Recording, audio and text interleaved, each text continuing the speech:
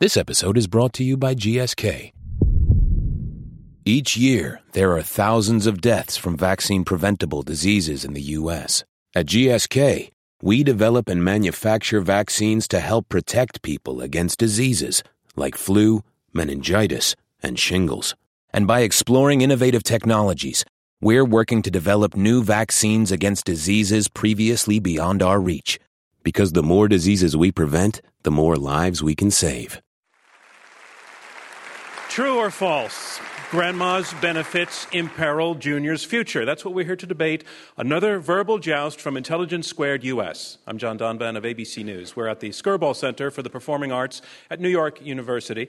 Our motion is this: Grandma's benefits imperil Junior's futures. Two teams will argue that proposition from opposite sides, for it and against it. Only one team wins, and you, our live audience, will be choosing the winner. So let's meet our panel. First, a lifelong Republican who is encouraging her party to get back to basics, Fox News commentator Margaret Hoover.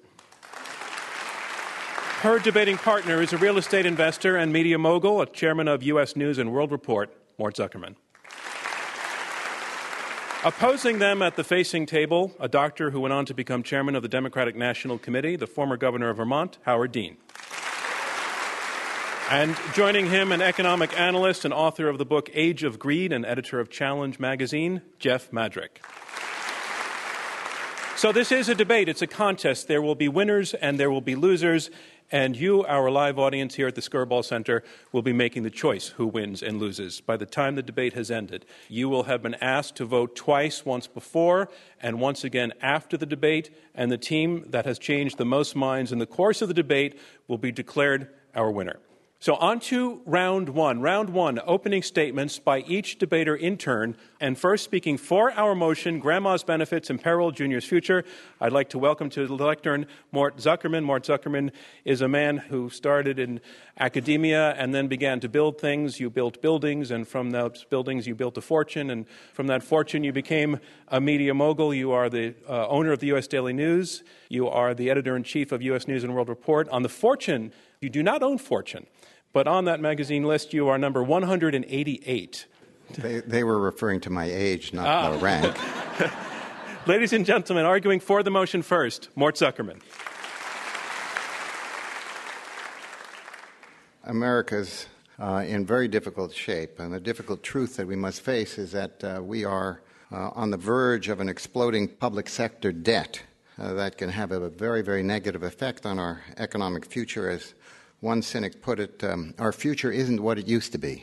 Social Security was born amid harsh times of the Great Depression, marked by unemployment, homelessness, and even starvation.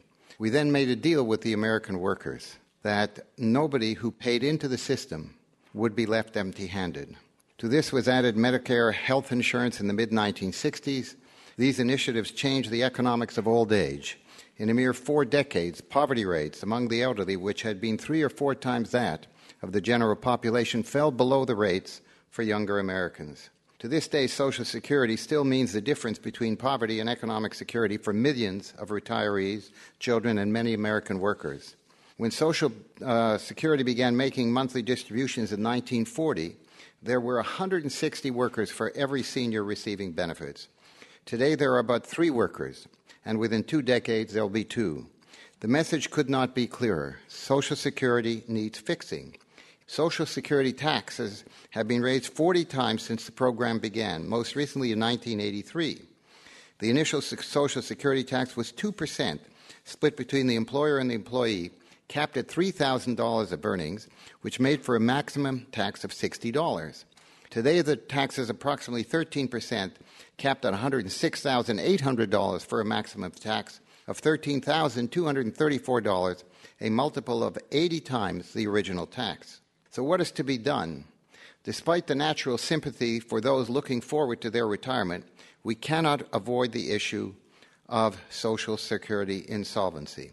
The greatest risk facing America's fiscal future comes from the projected increases in Medicaid and Medicare spending. Medicaid now pays for both health and long-term care for roughly 55 million Americans. The federal government underwrites 50 to 77% of the cost depending on the income level of each state. The basic fact is that The first baby boomer statistically retired on January 1 of this year, but there are 79 million more of them. Multiply that by estimated annual benefits of $40,000 that they will be receiving, and you're looking at $3 trillion a year just for that portion of the population. Now, this is a nation founded on opportunity, not entitlement, on thrift, not conspicuous consumption. To keep these entitlements under fiscal control is about keeping the American dream alive. I know the American dream because I'm one of the people who was attracted to this country many years ago from Canada. Today it is Canada's government that has shown best how to manage these kinds of problems as they work their way through perilous economic times without threatening its future. But much as I like Canada, I don't want my children moving there. Thank you. Ladies and gentlemen, Mort Zuckerman. Our motion is Grandma's Benefits Imperil Junior's Future. And here now to speak against the motion, Jeff Madrick. He is the editor of Challenge magazine. He is a thinker and a writer who comes to the topic of economics from the left. He wrote a book called The Age of Greed, which turns on its head the fictional Gordon Gekko's notion that greed is good because greed is... Greed is not good. Self-interest is okay. All right, ladies and gentlemen, Jeff Madrick.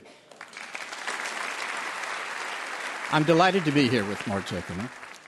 I'm especially delighted to be here to defend Social Security and Medicare. They are two of the greatest achievements of any kind made in America. Mort's listed why Social Security is so important, how many elderly it keeps out of poverty. Medicare, think of what the elderly would be doing without Medicare.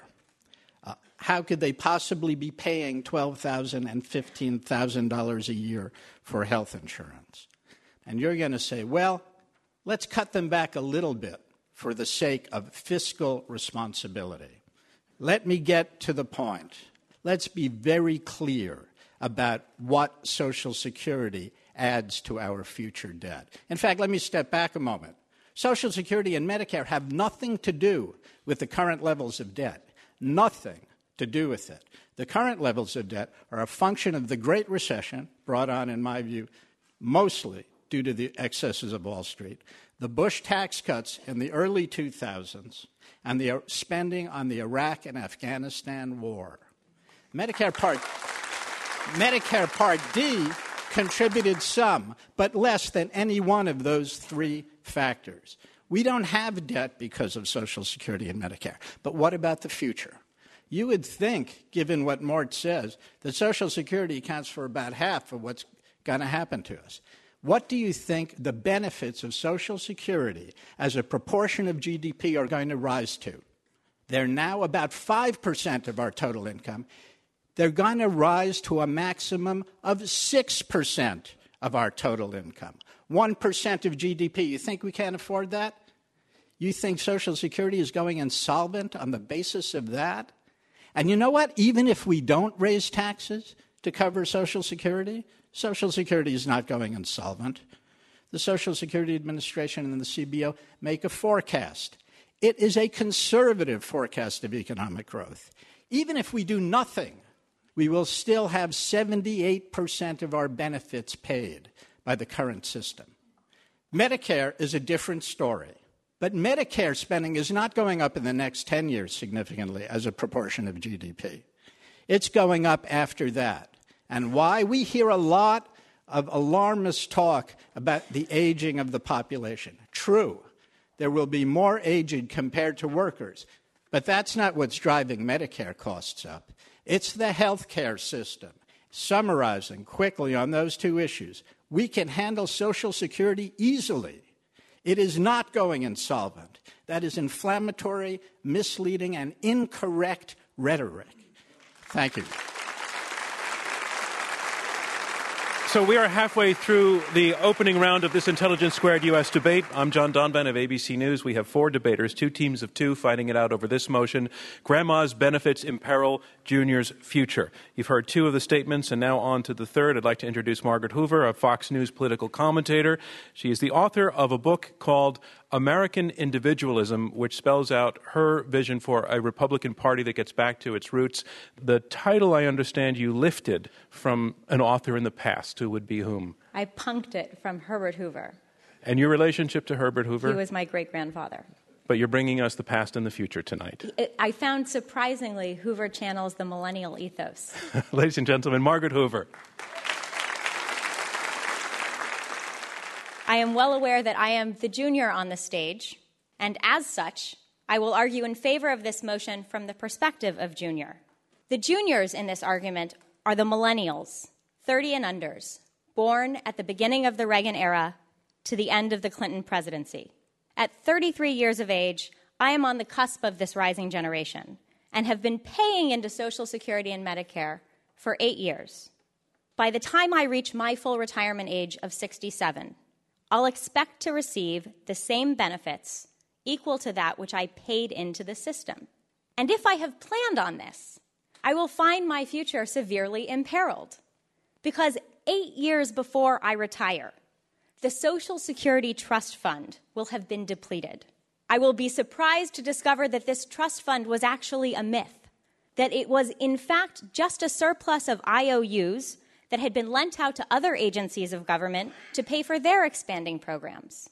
Beginning in 2037, Social Security will have to rely solely on the revenues from payroll taxes, which will be insufficient to cover the benefits promised to me and my generation.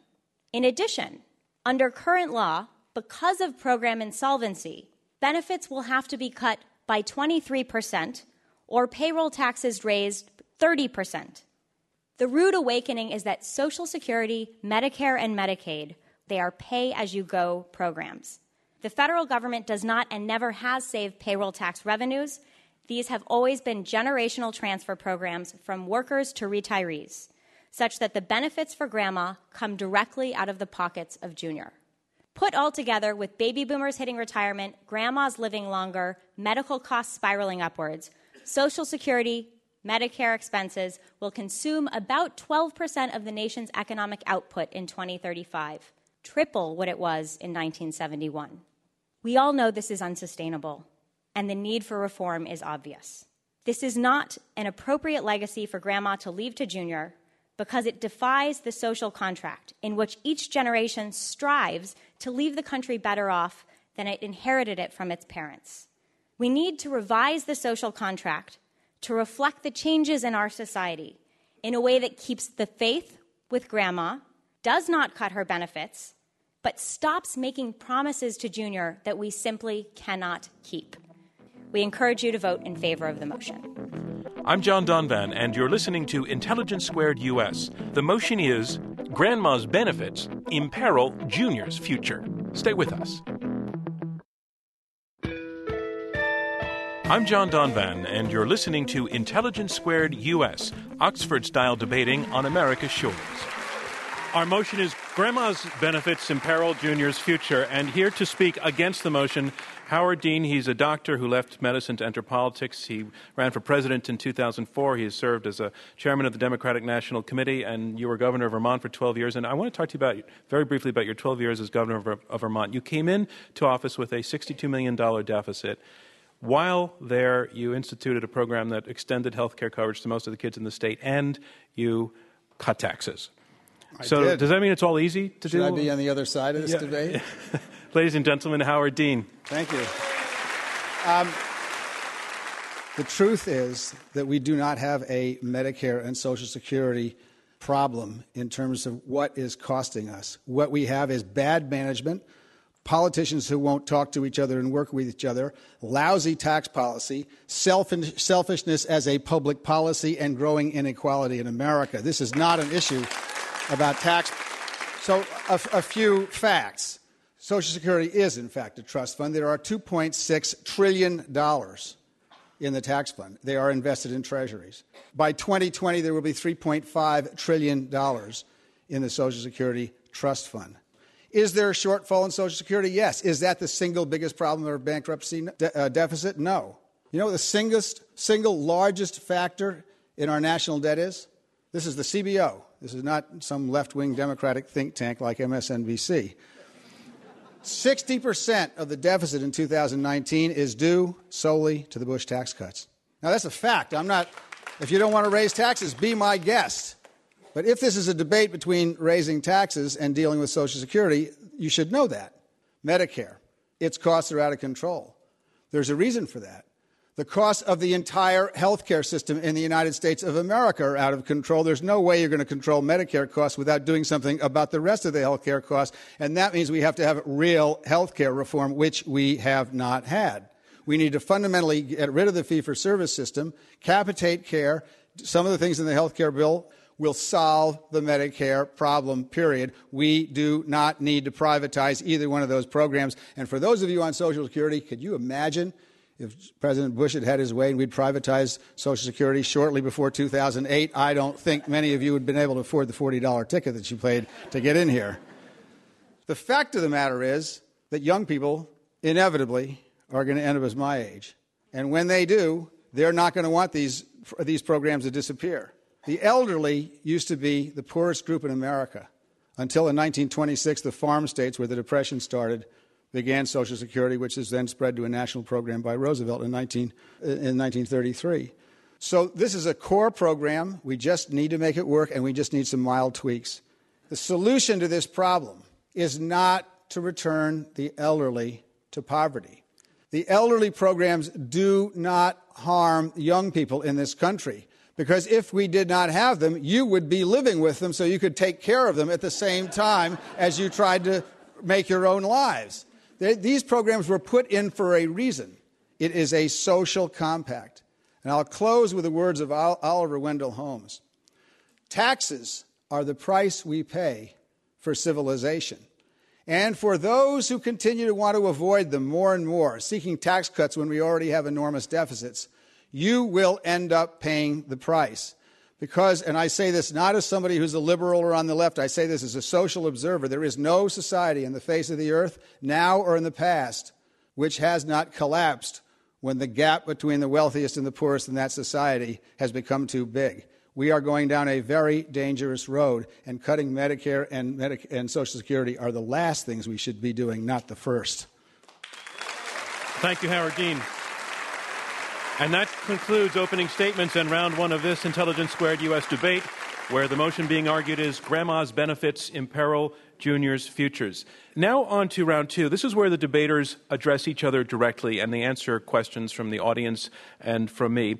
So I want to go first to the side that's arguing against the motion and bring up the number that your opponent, Margaret Hoover, brought up, which is 2037, the year 2037, at which point, as she says, it is projected that the trust fund that was set up for Social Security is going to run dry. And this is not a number she's pulled out of thin air. This is generally thought that actuarial prediction is pretty good, pretty on. So I want to put to your side, what about that? What about the stark fact that that money will be gone?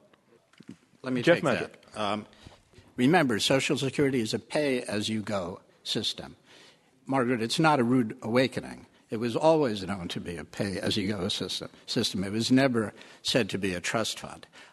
When that money runs out, money will still be coming in from workers. Enough money will be coming in to pay, according to the same estimates that said the trust fund would run out in 2037, to pay 78% of current benefits.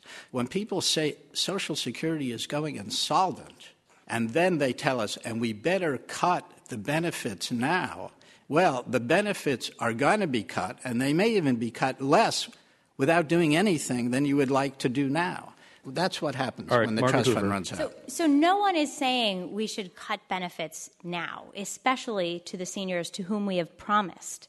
There's no one out there saying that, except the AARP who's trying to scare Grandma into continuing to not vote for entitlement reform. I want to go back to this notion that 78% of benefits will be paid out, because when you think about it, that's not a good deal. I put in money my entire lifetime, and then presuming that the benefits are going to be there, I can only expect to get 78% out? Yeah, I think so. Do you want to come back to very quickly respond. You say nobody's calling for reductions in benefits, but of course, all kinds of people are currently calling for reductions in benefits. Ooh. Simpson Bowles, when you raise the... They're talking about reduction on future benefits, but no one who's been promised now. When you raise the retirement age, It's a cut in benefits. If you raise the requirement age, eligibility retirement age from 65 to 67, that's a cut in benefits of 13%. More Zuckerman. That's not the only proposals. Those aren't the only proposals that are out there. And we're basically talking about people just coming into the system, having to deal with it. I mean, the fact is, when FDR introduced Social Security, the average life expectancy was 62. It's now 80. You don't have a system that doesn't take that into account unless you just want the system to go bust. We want this thing to work. If you can guarantee that this thing is going to work by one magical system or another, great. But you can't. Howard Dean. Not with all the people who are going to be retiring and the 79 million people who are the baby boomers. Let me just remind everybody that the question is, do grandma's benefits imperil Junior's future or whatever? The answer is no. They clearly don't. I object to Mort's view of even phraseology that the system will go bust. Jeff has said it will not, and Margaret's actually said 78% of the benefits is a bad deal, but that is not the same as going bust. Here's what needs to be done. Wealthy pay taxes on their benefits. I think that's a good thing. Those taxes should go back into the Social Security Trust Fund, not go into the general fund. Number two, no matter how attractive they may be politically, do not give payroll tax cuts. That money goes into Social Security. Right now, we're simply adding it to the national debt and then putting it back in the Social Security Trust Fund. Next, we need to have a different immigration policy. For all those people who are screaming and yelling about all the immigrants coming in here and screwing up the economy, look at Alabama right now, where the Hispanic population is fleeing and crops are rotting in the fields. Howard, can you bring this back to the benefits issue?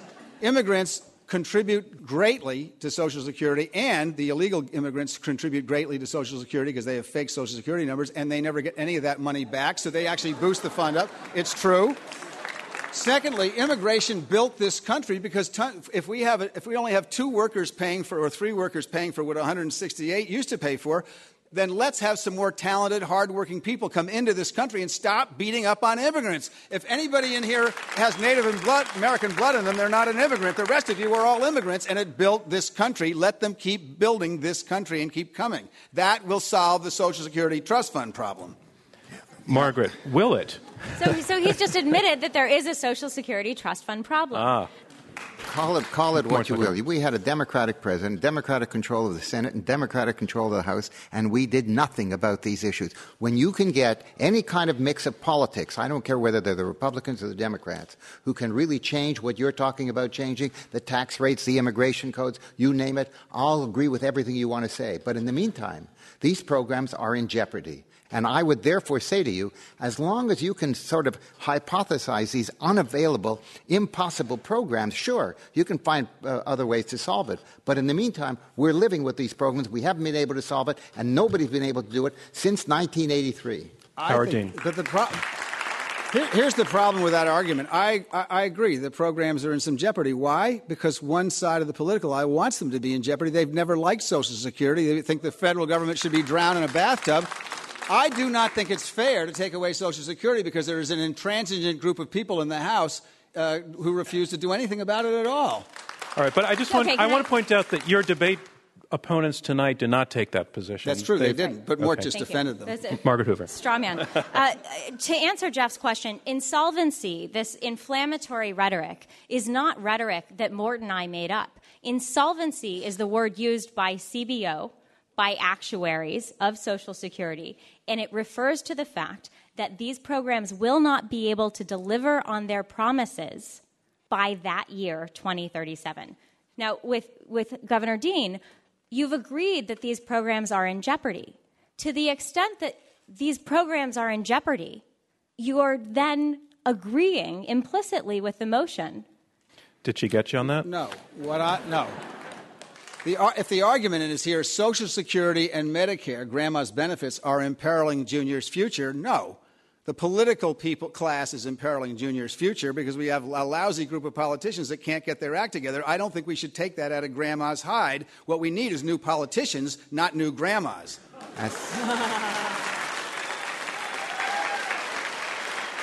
Howard, I felt though that what I heard the other side saying was they're not talking about wanting to cut grandma's benefits now, but they're talking about wanting to cut Junior's benefits when Junior is a grandpa. later on. They're talking about the future, are they not? All reforms are talking about cutting all reforms are talking in some way or other about cutting benefits now. We've already raised the eligibility age to 67. That's going to be a 13% benefit cut.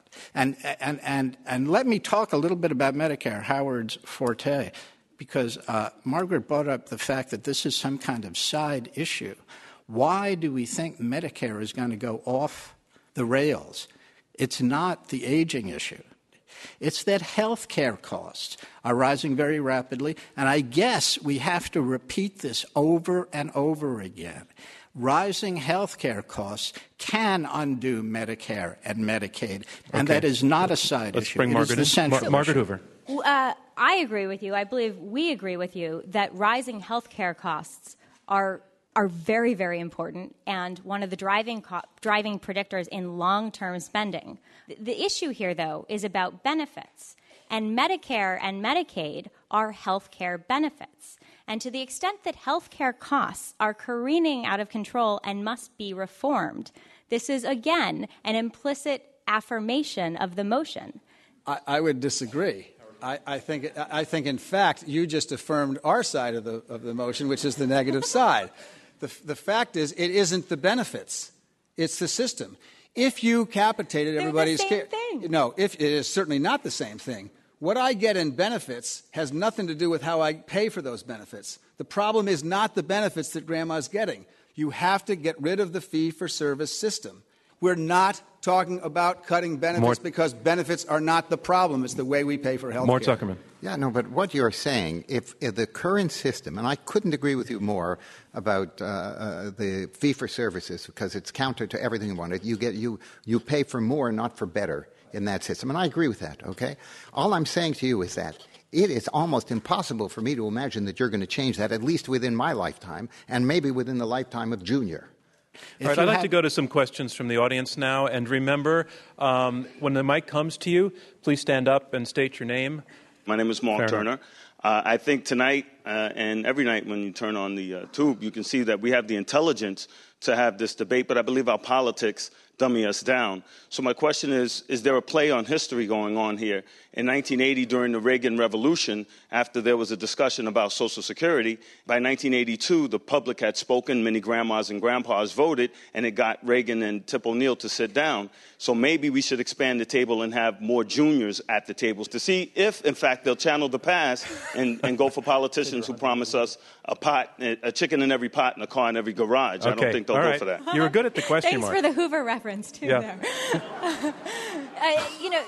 I couldn't agree with you more. Juniors do need to be part of this debate, and the one thing that really characterizes the millennial generation is a desire to be part of the solution.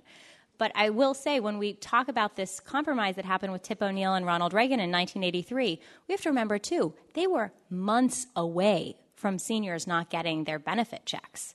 So one of the things I worry about is that politicians need their next election to be hanging in the balance before they can actually be mobilized to do anything. The woman in the green sweater is standing up. Hi, my name is Chloe Heinz, and I was just wondering if we could elaborate a little bit on what it would look like if we were creating healthier seniors. If the people who are my age and Margaret's age and under the age of the beneficiary line, what those benefits would look like, because I feel like the pool would be depleted at a much slower rate. If you the fact is health care has improved dramatically, and that's why longevity has improved so dramatically. So we are, in fact, seeing a totally different aging of the population. The original idea of health care was not necessarily of Social Security, was not necessarily to provide retirement income for people to the ages of 90, whatever that new longevity will take us to. When that was passed, as I said, the median age was 62. We're now at 80. There's nothing wrong with taking that into account. John, can I say something? Yeah, Jeff. Go. I really hope the debate and what you take away from it can stick to the facts. Yes, there is greater longevity. As big a problem for the Social Security system has been the fact that wages haven't grown and that there's inequality in America. When wages don't grow, people put in less money into the Social Security system. Even saying that, however, let me repeat what I said at the outset. Social Security is going up from 5% to 6% of GDP. Merely by eliminating the cap, we would not have any deficit in the future. Margaret. 6% of GDP is more than $800 billion, less than $900 billion.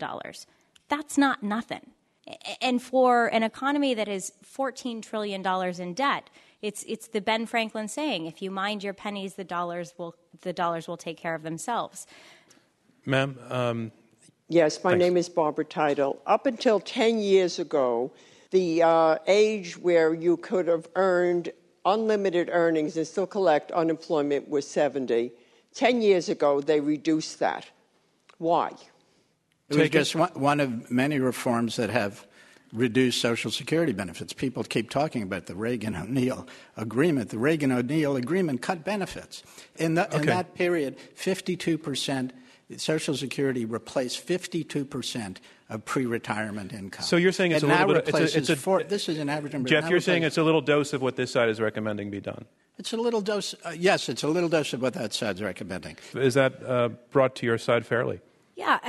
What seems to be agreed upon here, and what Jeff just said too, was that the fix is easy. We know what the fix is. But then if we agree that there needs to be a fix, we agree that there's a problem. And we agree that grandma's benefits are imperiling Junior's future. Well, let me, if I may. We agree that there needs to be a fix, and we agree that there is a problem. But the problem is not grandma's benefits. It's the idiots in Washington that won't fix it. And we should not cut grandma's benefits because we have an incompetent political class. That's what we need. Let's not reframe this thing. This is not about grandma's benefits. It's about getting people who will get stuff done in Washington and cut out the nonsense.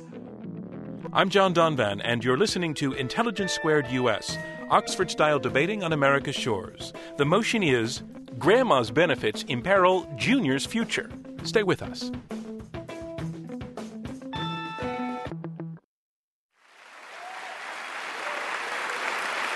This is a debate from Intelligence Squared U.S. I'm John Donvan of ABC News. We have four debaters, two teams of two, arguing out this motion, Grandma's benefits imperil Junior's future. Okay, back to questions. And just wait for the mic to come. The debate has largely centered on fairness and solvency. But I was wondering if somebody could speak a bit more about the long-term economic impact in terms of if you spend money on these entitlement programs, that's money that's not going to be spent somewhere else and having that spending. Would it be fair to say you're asking whether the programs are going to be a drag on the economy, on growth, and thus imperil Junior's future? Okay, let's put that to the side, arguing. Absolutely not. In fact, it's a huge boost. So Florida, example's economy is essentially built on Social Security. This is true. This is the multiplier effect. What these are is transfer payments. They are transfer payments to people who otherwise wouldn't be spending money. Every dime that goes into Social Security gets spent because these folks who are depending on Social Security have to spend everything in order to survive and to live. That's why people like retirees living in their state. They don't use much in the way of services other than health care, which is mostly paid for by the feds, and they don't have any kids in the schools and so forth and so on. So in fact, these so-called transfer entitlement programs are big boosts to the economy and not drags at all. Let's hear the other side respond to that. Interesting point. Well, I think that is true. The point that I would make, though, is that when people are paying the Social Security taxes, it's when they're working. We're trying to protect that system for the people when they retire. It is certainly true that when they retire, this being, in most cases, their only source of income, they're going to spend it. And I'm just as happy to have people, when they're working, contribute more to the system to make sure that it is viable. Okay. If you can stand up. Hillary Cecil Jordan. My question is, you seem to all agree that what's germane to the debate is politics not working. And I just wonder, and this isn't going, I don't think, too far from the debate, are politics as intransigent as the healthcare system? And what do you suggest be done? Everybody blames everything on politics. Well, the reason I think that's a relevant question is because, Howard, you have made the case repeatedly, and you also, Jeff, that there need to be basic changes in the way we do things. And Mort keeps coming back saying that would be great if we could do that, but he's saying it's politically impossible. So that's kind of a little bit of a strike against your position if Mort is right, that the things you're talking about just can't be done politically. So can you take that on? But, the things Mort is talking, is Mort just throwing up his hands and going to go back to Canada? The things that Mort is suggesting be done can't be done politically either, as far as I can hear. If he has any solutions for this that are politically viable now, more politically viable than our side, please speak up, Mort. Here's your chance. Well, I do think that the notion of changing fee for services, which I'm totally in favor of, or trying to get a cap on medical tort liability, which I'm totally in favor of, I can't imagine how that's going to happen for a very long time. What it will take to answer the question is political leadership. And that's what we don't have and haven't had for years, people who really want to address this because they feel they're going to lose votes in one place or another. And that's the sad part of it. We have a system. In Canada, for example, they're doing it very differently. Margaret. And we agree in many ways on what the problems are. Fee-for-service. Governor Dean agrees with us that fee-for-service is a problem, though we have dramatically different ideas about how to address that. And I think you're right that our politics have become so polarized that you cannot simply come to the table admitting that there are going to be principled differences and figure out how to work it out. And the political game and the bomb throwing has made touching Medicare or Social Security a third rail for anyone who tries to take it on. Look what's happened to Paul Ryan, who puts forth a plan that you might not like, but he puts down a plan that goes to the trouble of getting it scored by CBO. And the next thing we know, there's a commercial of him throwing grandma off a cliff. Howard Dean. That's nuts. Well, actually, I thought that was fairly accurate. No, I'm sorry. That's part of the problem. I'm trying to stifle my partisan side here. Look, I'm by nature optimistic, and I agree that we can discuss for a long time what's the matter with the political leadership. I do think elections have a way of eventually fixing that problem. I think the private sector is going to do it, and I'll tell you why. Because of the Obama health care plan, which I was not a big supporter of, but which does have some good things in it, there is a real opportunity in the private sector, and I'll tell you what it is. If you have a totally vertically integrated system like Kaiser, for example, or Geisinger, they can now sell their product outside an insurance agency. When they go on the exchanges, which are going to be in place in 2014, you are now going to have people competing with insurance companies to keep prices low. The other great thing about this bill is that the exchange is basically a transparent way of buying insurance. The Democrats go crazy when I say this, but the truth is small business is going to dump all their people into the exchanges. That is a great thing because now individuals are going to go into the marketplace and choose their own insurance with some government subsidy. Okay. And an integrated system will beat an insurance company every single time. Let me go to the front row for this gentleman I passed over before. Hello, my name is David, and I believe I fit into the junior generation. And I was just really worried about a statistic that Mr. Madrick brought up. He said that when I retire, so like when I'm 75 or whatever, when I qualify for Social Security, If Mart and Margaret get their way, you probably won't get Social Security till you're 75. All right. Well, when I do get my Social Security payments, I was told that I would only get 78%, I believe it was, of my benefits. But when you deduct basically all the expenses I would normally be paying when I'm receiving 100% of my benefits, how much would I have left of that 78%? Well, I agree with that. That's why I think we do have to raise taxes and get it up to 100%. I'm not sure our opponents are talking about maintaining the same level of benefits. I think they are talking about reducing those benefits. I mean, that sort of does get to the bottom line. Are you talking about maintaining the same level of benefits that we have today? Absolutely. Without question. Nobody suggested cutting the benefits. Frankly, if there would be any benefits cut, I would cut them for the well-to-do. But on all the other benefits, absolutely not. What we're trying to do is to make it possible for us to afford to continue to paying those benefits. And so I'm just going to go to one issue because this is a chance for me to say it, even though it's not relevant. Bill Clinton has a wonderful idea for how you deal with health insurance, private health insurance, where in most states, one or two companies really dominate the entire health insurance in that state. He said, you just put in one line into their policies, mandated, that 85% of the premiums they receive go to health care benefits, and the rest of it, only the rest of it, can go to promotion and profits. And he said, you'd have a major improvement in that. Well, fine, I'm ready to sign on to that. When I'm president, the first appointed Canadian Jewish president, I'm willing to sign that legislation. I'm going to take one more.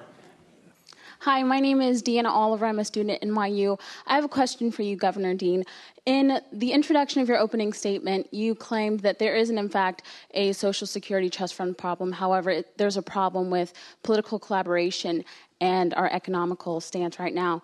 So if we are to lack progress in either of those areas, which both sides have agreed to, and private sectors don't act on the opportunity which you claimed in your last response, does that mean that the future of the millennials will, in fact, be at risk? I don't think so, and I'll tell you why. I think the millennials are – people have often asked, should we have term limits in the United States Senate? I said no, but we shouldn't allow anybody over 50 to serve in the United States Senate. That would solve the problem. You guys you've elected your first president, and now you're going to eventually take the reins of power. You are not a confrontational generation. You focus – there's much less ideological bandwidth among your generation than there is in mine. The political class is always the last to get it. And as soon as these guys pass on to someplace else with their deserved reward, you guys are going to be running the Senate, and you guys are actually going to sit down across what minimal ideological lines you have and get something done. So this is going to get fixed. I'd just like to see our generation own up to it and fix it and stop yapping at each other so we'd not have to leave it up to you. And Margaret Hoover. I would just say, on the one hand, I completely agree with Governor Dean. On the other hand, you're the one who just said Paul Ryan pushed Grandma over the cliff. So you've resembled, but you're resembling this partisanship that is polarizing the debate and not letting us get to the solution that millennials are trying to get to. And that concludes round two of this Intelligence Squared U.S. debate. And here's where we are. We're about to hear closing statements from each debater in turn. The closing statements will be 2 minutes each. And remember how you voted before the debate, because immediately afterwards you will vote again. So this is their last chance to change your mind. So on to round three, closing statements. And first to speak against our motion, which is Grandma's Benefits Imperil Junior's Future, Jeff Madrick, author of The Age of Greed, The Triumph of Finance, and the Decline of America from 1970 to the present. Grandma's benefits do not imperil Junior's future. The main reason is we have so much room to raise taxes without impeding economic growth that we can handle the Social Security debt. What I meant was the so-called Social Security insolvency relatively easily. Medicare is not a problem for 10 or 12 more years, and we do, as Governor Dean and I think Mort Zuckerman and maybe Margaret agree, we have to reform that system. Keep one fact in mind, because in the end, I think what's generating our opposition's ire is that we have big deficits in America. If we reversed the Bush tax cuts, I mean not only on the top 250, but for everybody, we would solve the deficit problem for the next 10 years. The debt in America would not rise above approximately 70% of GDP. These are CBO numbers, not my numbers. We would be in what's called primary surplus. So you see how much latitude we have to take care of these problems without jeopardizing economic growth. And it's economic growth that the young need, because that's what creates jobs for the young. Thank you. Your time is up. Jeff Madrick. Our motion is Grandma's Benefits Imperil Junior's Futures. And here to summarize his position for the motion, Mort Zuckerman, Chairman and Editor-in-Chief of U.S. News and World Report. Just about every serious review of the benefits in broad terms of entitlement programs Virtually everybody says we've got to do something about that. Now, the question is, if you had to make a pragmatic judgment as to what you could do about it, I have to say to you that some of the proposals that are put forth by the other side are about as likely as, well, you name it, as Governor Dean becoming president. And I believe me, I've been a Democrat all my life. I would have supported him had he got the nomination. But he did not get the nomination. At this stage of the game, he's not in that political move. But I would just say to you that these are very, very serious times for us. This country is on the verge of losing a great deal of the economic energy that it has had, in part because of the failures of our political system. But we have to deal at least with those programs, it seems to me, that protect the elderly. And this is something I'm totally in favor of. I opposed the Bush tax cuts when they came about. I supported reinstating the tax levels when other Democratic presidents reintroduced some of the Bush tax cuts. I didn't support that. But whatever it is, we've got to do something about these programs, or else, in fact, the burdens that they are going to imply in terms of the deficit that this country is going to have to undertake in order to deal with these programs is going to do immense damage to the very future of the people that we're talking about. We call them junior, but I'll tell you what, whoever they are, their cohorts, their younger siblings, their older siblings, they're all going to pay the price, and it's going to be a huge price in terms of what their future is. So my view is take the most, in a sense, the simplest way to solve it, even though there are other solutions. I don't disagree with that. That's much more difficult to do. I hope we can reform the medical system. We have to do that. Your time is up. Thank you. Our motion is Grandma's Benefits Imperil Junior's Future, and here to summarize his position against this motion, Howard Dean, former chairman of the Democratic National Committee and longest-serving governor of Vermont. Well, first of all, let me say we're going to take this fight to North Carolina, and then we're going to Michigan, and then we're going to South Carolina, and then we're going to... Oh, pardon me. Excuse me.